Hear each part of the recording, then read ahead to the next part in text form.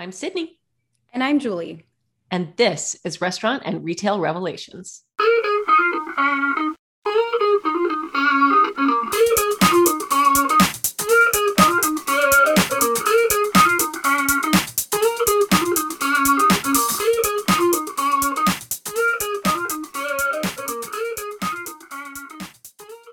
If you have found your way to this episode of Restaurant and Retail Revelations, you are in for a treat. This is a podcast that spotlights key players in the restaurant and retail industries, and it's made possible by Revel Systems, the leading cloud-native transactional platform. And this episode's timing is perfectly aligned with Halloween, the spookiest season of them all. Exactly. With the season in mind, we've got the inside scoop on an even spookier topic. Revel's Chief Strategy Officer, Chris Lybeer, is with us today to talk about why the POS is dead. Keep listening to hear the rationale behind this bold proclamation, and let's hope the episode isn't too frightening for any of our listeners.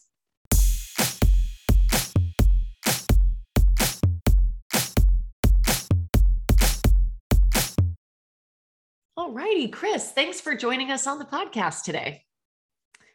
Glad to be here.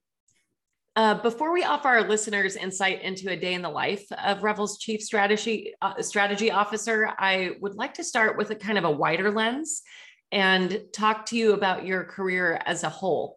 So you've seen tremendous change in the cash register, then point of sale, and now transactional platform industry. And I'd like to talk to you just a little bit more about the notable milestones in technology since you got your start. So will you walk us through that? Sure, Sydney. Boy, you're really exposing me here, though, when you said cash registers. So unfortunately, you are correct. I've been in this space for well over 3 decades. And in fact, my first job out of college, I had a computer engineering degree right when that was kind of a newfangled thing.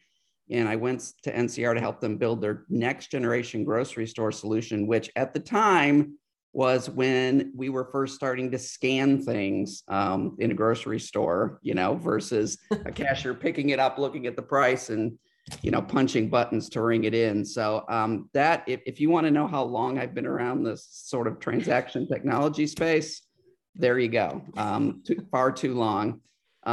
So, what I will say is this: I've seen probably what I would say is sort of 3 generations of technology. And specifically when we're talking about the restaurant and retail industry, there was a period from somewhere in the 90s to really just a few years ago where things were relatively static. Technology was certainly bought and used to, facilitate the transactions in restaurants and retailers.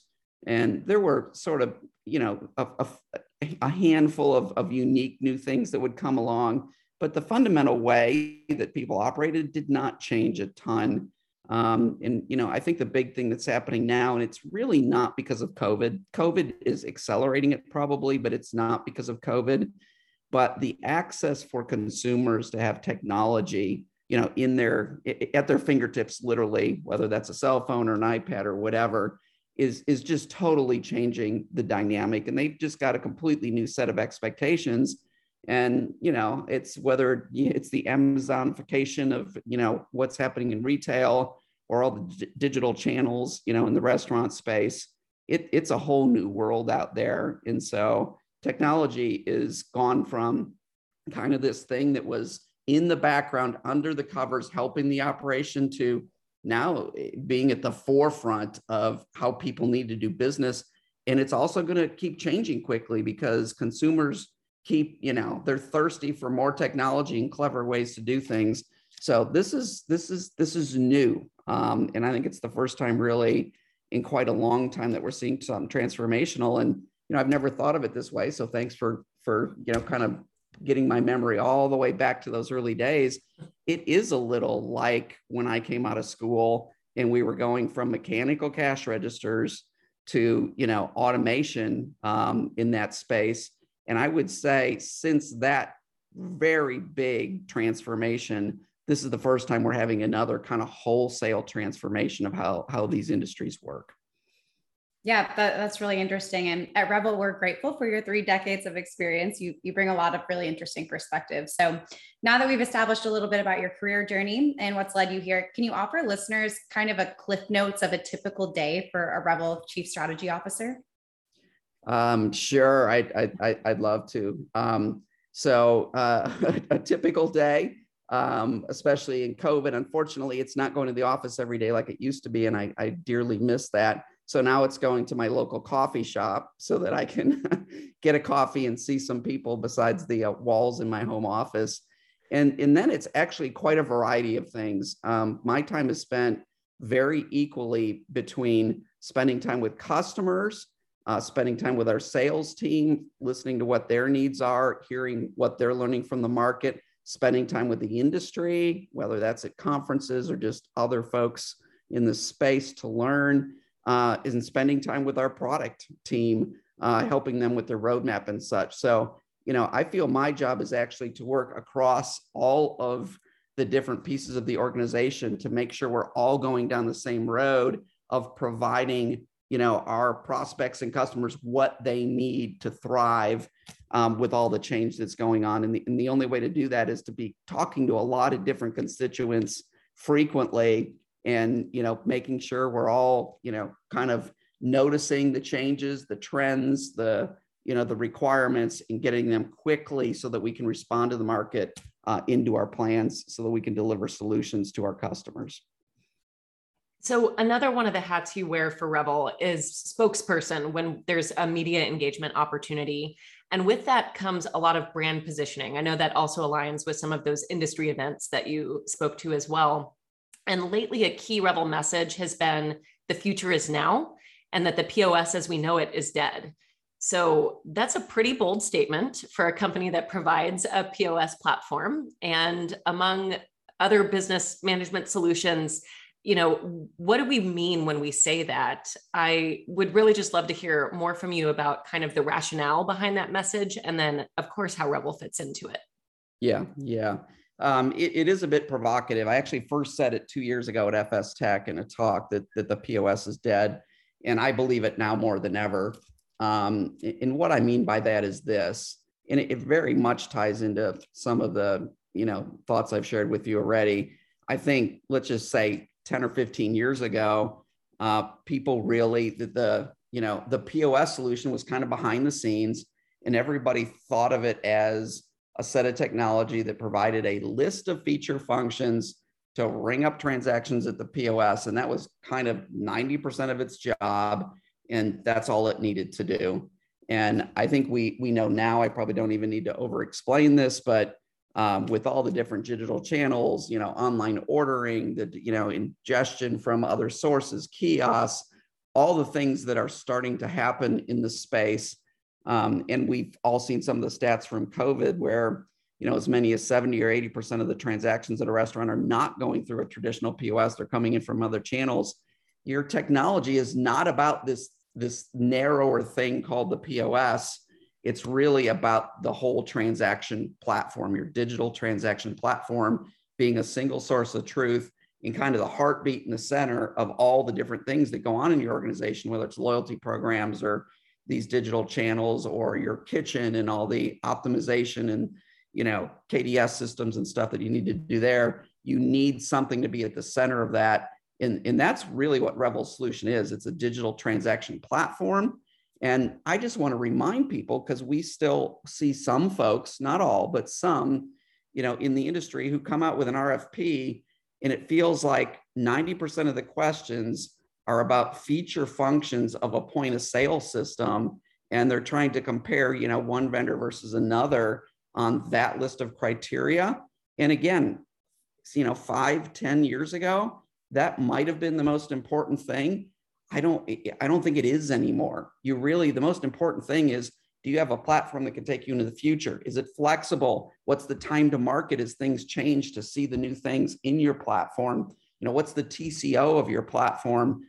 Can you be fast on your feet?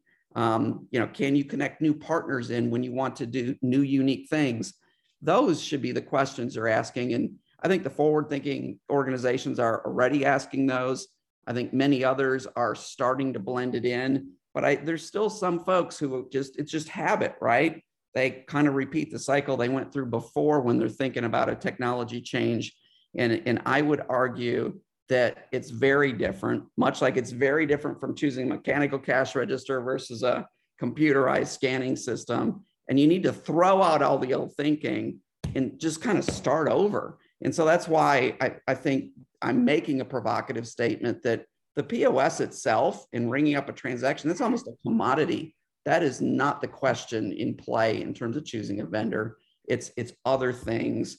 And I think we all have to get focused on those other things that are going to make the industry thrive. A POS that's got 3 or more features more than the other vendor, 3, or a couple less, is probably going to have nothing to do with the actual material success of your business. A POS system that is faster to change, that costs less to operate, that keeps up with things, that allows you to integrate partners quickly, that can have a material impact on the success of your business. Right. And related, there's been so many shifts in the industry, and you've seen so many global events with major lasting impacts to the business that Revel serves, namely restaurants and retailers. A few that come to mind would be the recession in 2008, and then most recently COVID, of course. So in your opinion, which of these events has had the greatest impact on the way businesses operate as a whole? And then what would the greatest pitfall be to merchants when trying to anticipate and ultimately respond to these events? Yeah. Another good question, Julie. All those events had an impact. I do think COVID is the biggest one, and not just because it's the most recent, but it definitely really hit at the heart of this industry. And it wasn't actually so much even just the COVID part of it and whether people could or couldn't go to restaurants. Somehow, that's a little bit behind us, not totally, but a little, it's moving to be behind us. But the downstream effect of that is it's created a big change in the labor workforce, right? There's people that were in the services industry that found other jobs. They're not all, as interested in coming back to the industry. And so, the whole cost structure of the industry is changing. The whole, hiring philosophy is changing.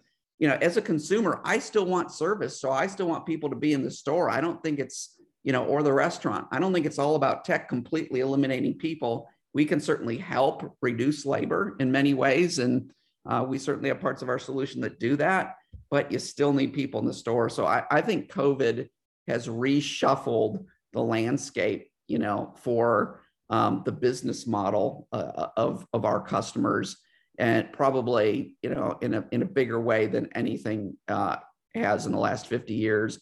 And so I think that's the biggest dynamic. And then that, along with what I mentioned earlier, which is consumers continue to be more digital. And so they're forcing the issue, right? So the combination of those two things, it's very new. And it is probably, once every 50-year kind of transformation that's going on right now. And I said this at the current FS Tech a few weeks ago, but that we should look at that as an opportunity. We should look at that as exciting.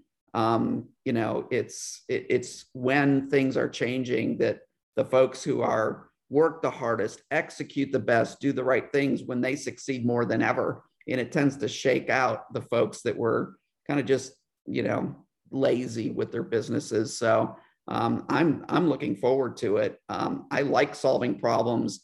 I like coming up with creative ideas. Just doing things the same old way, it is not very exciting. So we can think of this as a glass half full opportunity, or we could be all bummed about where we're at. But, at the end of the day, we definitely have a global economy that likes to eat out. People want these businesses and need these businesses to be a part of our lives. The businesses just have to adjust to some of these new realities that are challenging, honestly.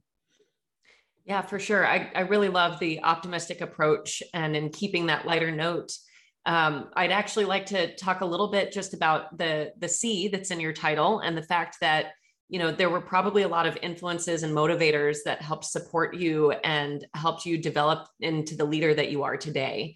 So do you have any names or resources you can share along with how they helped you in your own journey? Boy, there's been so many, obviously. I've had some great mentors along the way, and some, I've read a ton of books, et cetera. I think they all contribute to the stack. But, at the end of the day, and if we didn't set this up, by the way, even though I just said it in the last answer, I think the biggest learning for me, relatively early in my career, came from, somebody who was leading a group, actually when I was at NCR doing development on these solutions early in my career, who basically coached me into this glass half full philosophy. I think personally, I kind of lean that way, but I think one mistake a lot of people make is thinking that, like I'll set it up with this example. When you come home from work and who's ever in the household with you, your spouse or somebody else or whatever, says, "How was your day?" Very often you judge that by, "Wow, I dealt with a lot of problems today. It was tough. It was stressful." Or, "Wow, a couple really good things happened. We closed this sale or we finished this project and it was, good stuff happened." And then we judge our day by the number of good things versus the number of problems we dealt with. Well, the reality is, I think the reason the word called work, I don't know what it says in the dictionary. We could look that up in a second, I guess. But if we look it up, it's really not about totaling up things that are victories or good things happening. The reality is, especially as you grow in more responsibility in an organization, the main part of your job is actually often dealing with challenges. When a project hits a wall, when you've got a resource challenge, when an industry like restaurants right now are having labor shortages, what do we do about it? It's problem solving, and that can be stressful. I'm not saying that, but that is the lion's share of a manager's job in an organization. And that early coach basically said to me, "You have to take that and view that as a glass half full, opportunistic, positive thing that you just worked on a bunch of problems today. Because if you go home every day saying, 'I just worked on a bunch of problems and I'm exhausted,' then you're not meant really to be a manager or leader in an organization."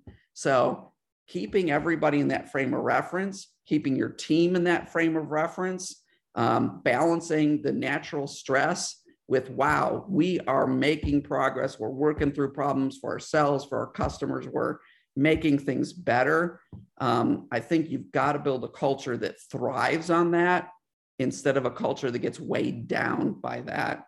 And I would say that is my biggest philosophical piece of advice for folks, in terms of how to make sure that you're driving value into your business without sort of dying on the vine at the same time. So that's an awesome outlook and philosophy. And I think not always easy to do, but something, to certainly strive for. Yeah. So which is why you got to remind yourself all the time. Exactly. Yeah. So I do want to build on that, Chris, some of those more influential moments in your career. Is there any memorable on-the-job learning experience that sticks out to you? Maybe it was at Revel or a project of the past that comes to mind. Yeah. Again, probably quite a few. But I will pick on one. I was with a company called Radiant Systems for quite a while. I was an early executive there. They are actually the company that brought Aloha to market and worked it, up to be a leader in the market, and among other things. And we were a company that had some really nice early success. It was started kind of just a little bit before the .com time, and it was a period where technology was being rapidly adopted. And so we were doing quite well. And we embarked on a project. I think the name of it was Wave at the time or something. I don't know. We gave it some clever code name. And we decided we were going to rewrite a whole system. It was actually, we didn't call it in the cloud at a time, but it was with a new set of technology to completely run the entire back office operation in restaurants, as well as their enterprise, all in one big swoop. And we were going to do it in 9 months. And it was the scope of what we were trying to do was literally monstrous. Nobody had ever, first of all, that piece of software didn't exist. It was a bunch of separate products and, in the way the world worked at that time. And we just our eyes were so much bigger than our stomachs. And like, we kind of knew it, but we had too much bravado about it, and we went for it. Well, didn't work out so well. First of all, after, the 9 months or a year when we thought we'd get it done, we were probably 20% of the way. And we chugged away at it for a little while longer. And then we actually had to make some structural changes in the company. We couldn't keep burning that much R&D on a project that was generating no sales and no revenue. At the end of the day, we built some things in there that did become products over time. So it wasn't a complete, throw it away kind of experience. But it did teach me one thing, which is you have to have success incrementally. And I think especially now more than ever with technology changing so fast, it used to be 30 years ago, and you could read this in some of the business books, or if in your MBA classes, people would put together 5-year strategic plans. I'm a chief strategy officer, and I'll tell you right now, there's no way I'm not going to do a 5-year strategic plan. I don't know what the hell is going to be going on in 3 or 4 years, not with any specificity anyway, right?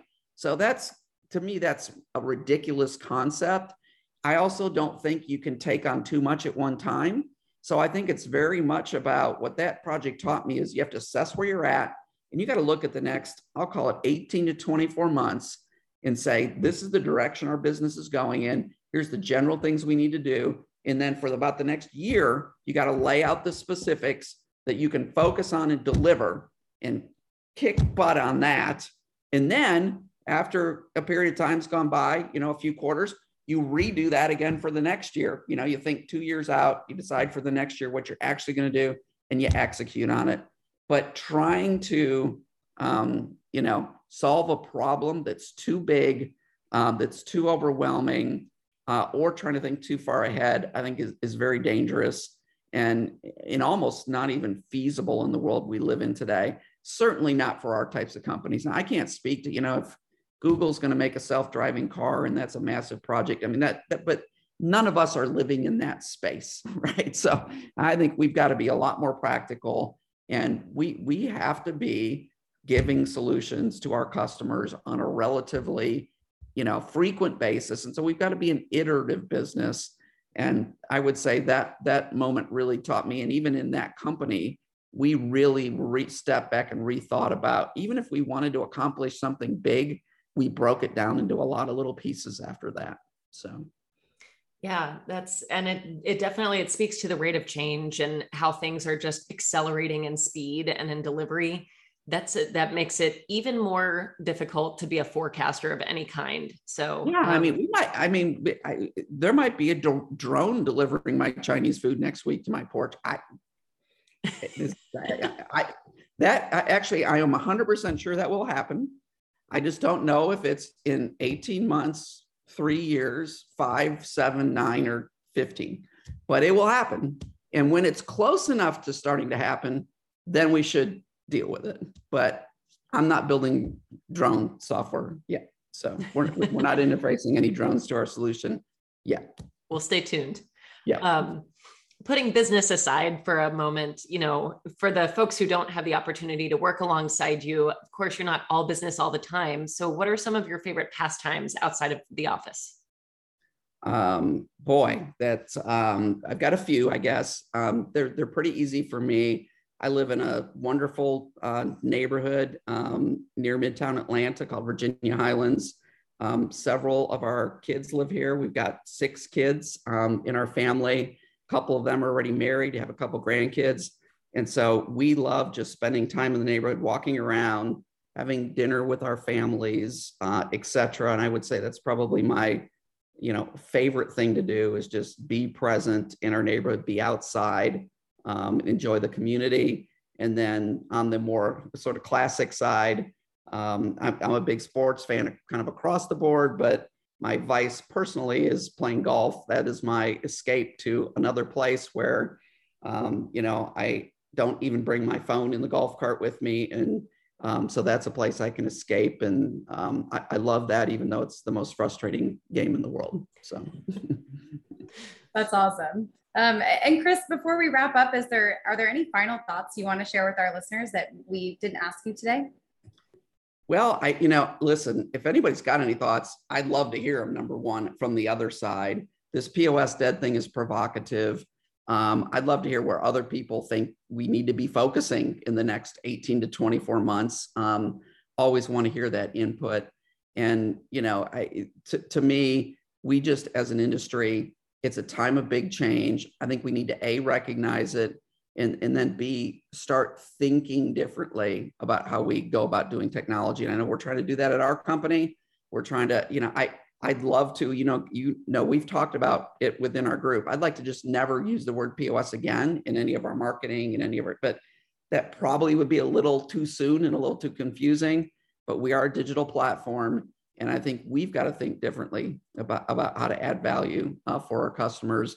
And I am always open, have open ears to hearing about what we need to be doing and what we aren't yet thinking about to meet the upcoming needs. So if you're ready to do the drone delivery sooner than I think, give me a shout. Love it. I love it. Well, Chris, thank you so much for your time today. We're really glad that you were able to join us and share just a little bit more about your journey, your insights, and then certainly the trajectory for the POS, maybe not over the next 5 years, but certainly in the near future, and some changes that we're already dealing with now that are already at play. So appreciate it. And we're looking forward to seeing you in a future Zoom call here for Revel. Okay, perfect. Exciting times ahead. There'll be more to talk about. Thank you, Julie and Sydney.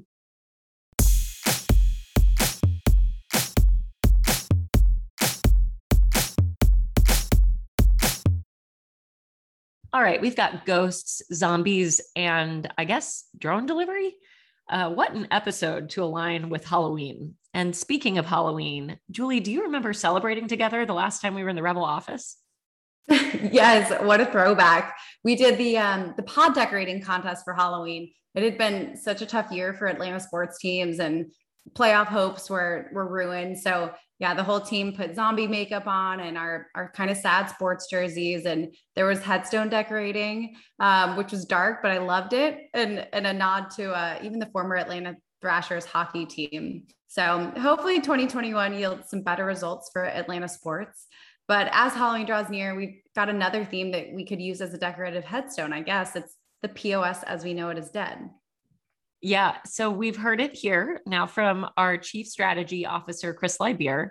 The classic POS may be dead, but in the same optimistic way that he approaches his workday, it's a new dawn for the digital transactional platform. So it's not all doom and gloom. I want to say, for folks interested in taking Chris up on his invitation to share your own thoughts and experience related to what's next for restaurants and retail technology, connect with us at an upcoming event. You can actually find all of the events where our Revel team will be present at revelsystems.com/events. It's pretty easy to remember.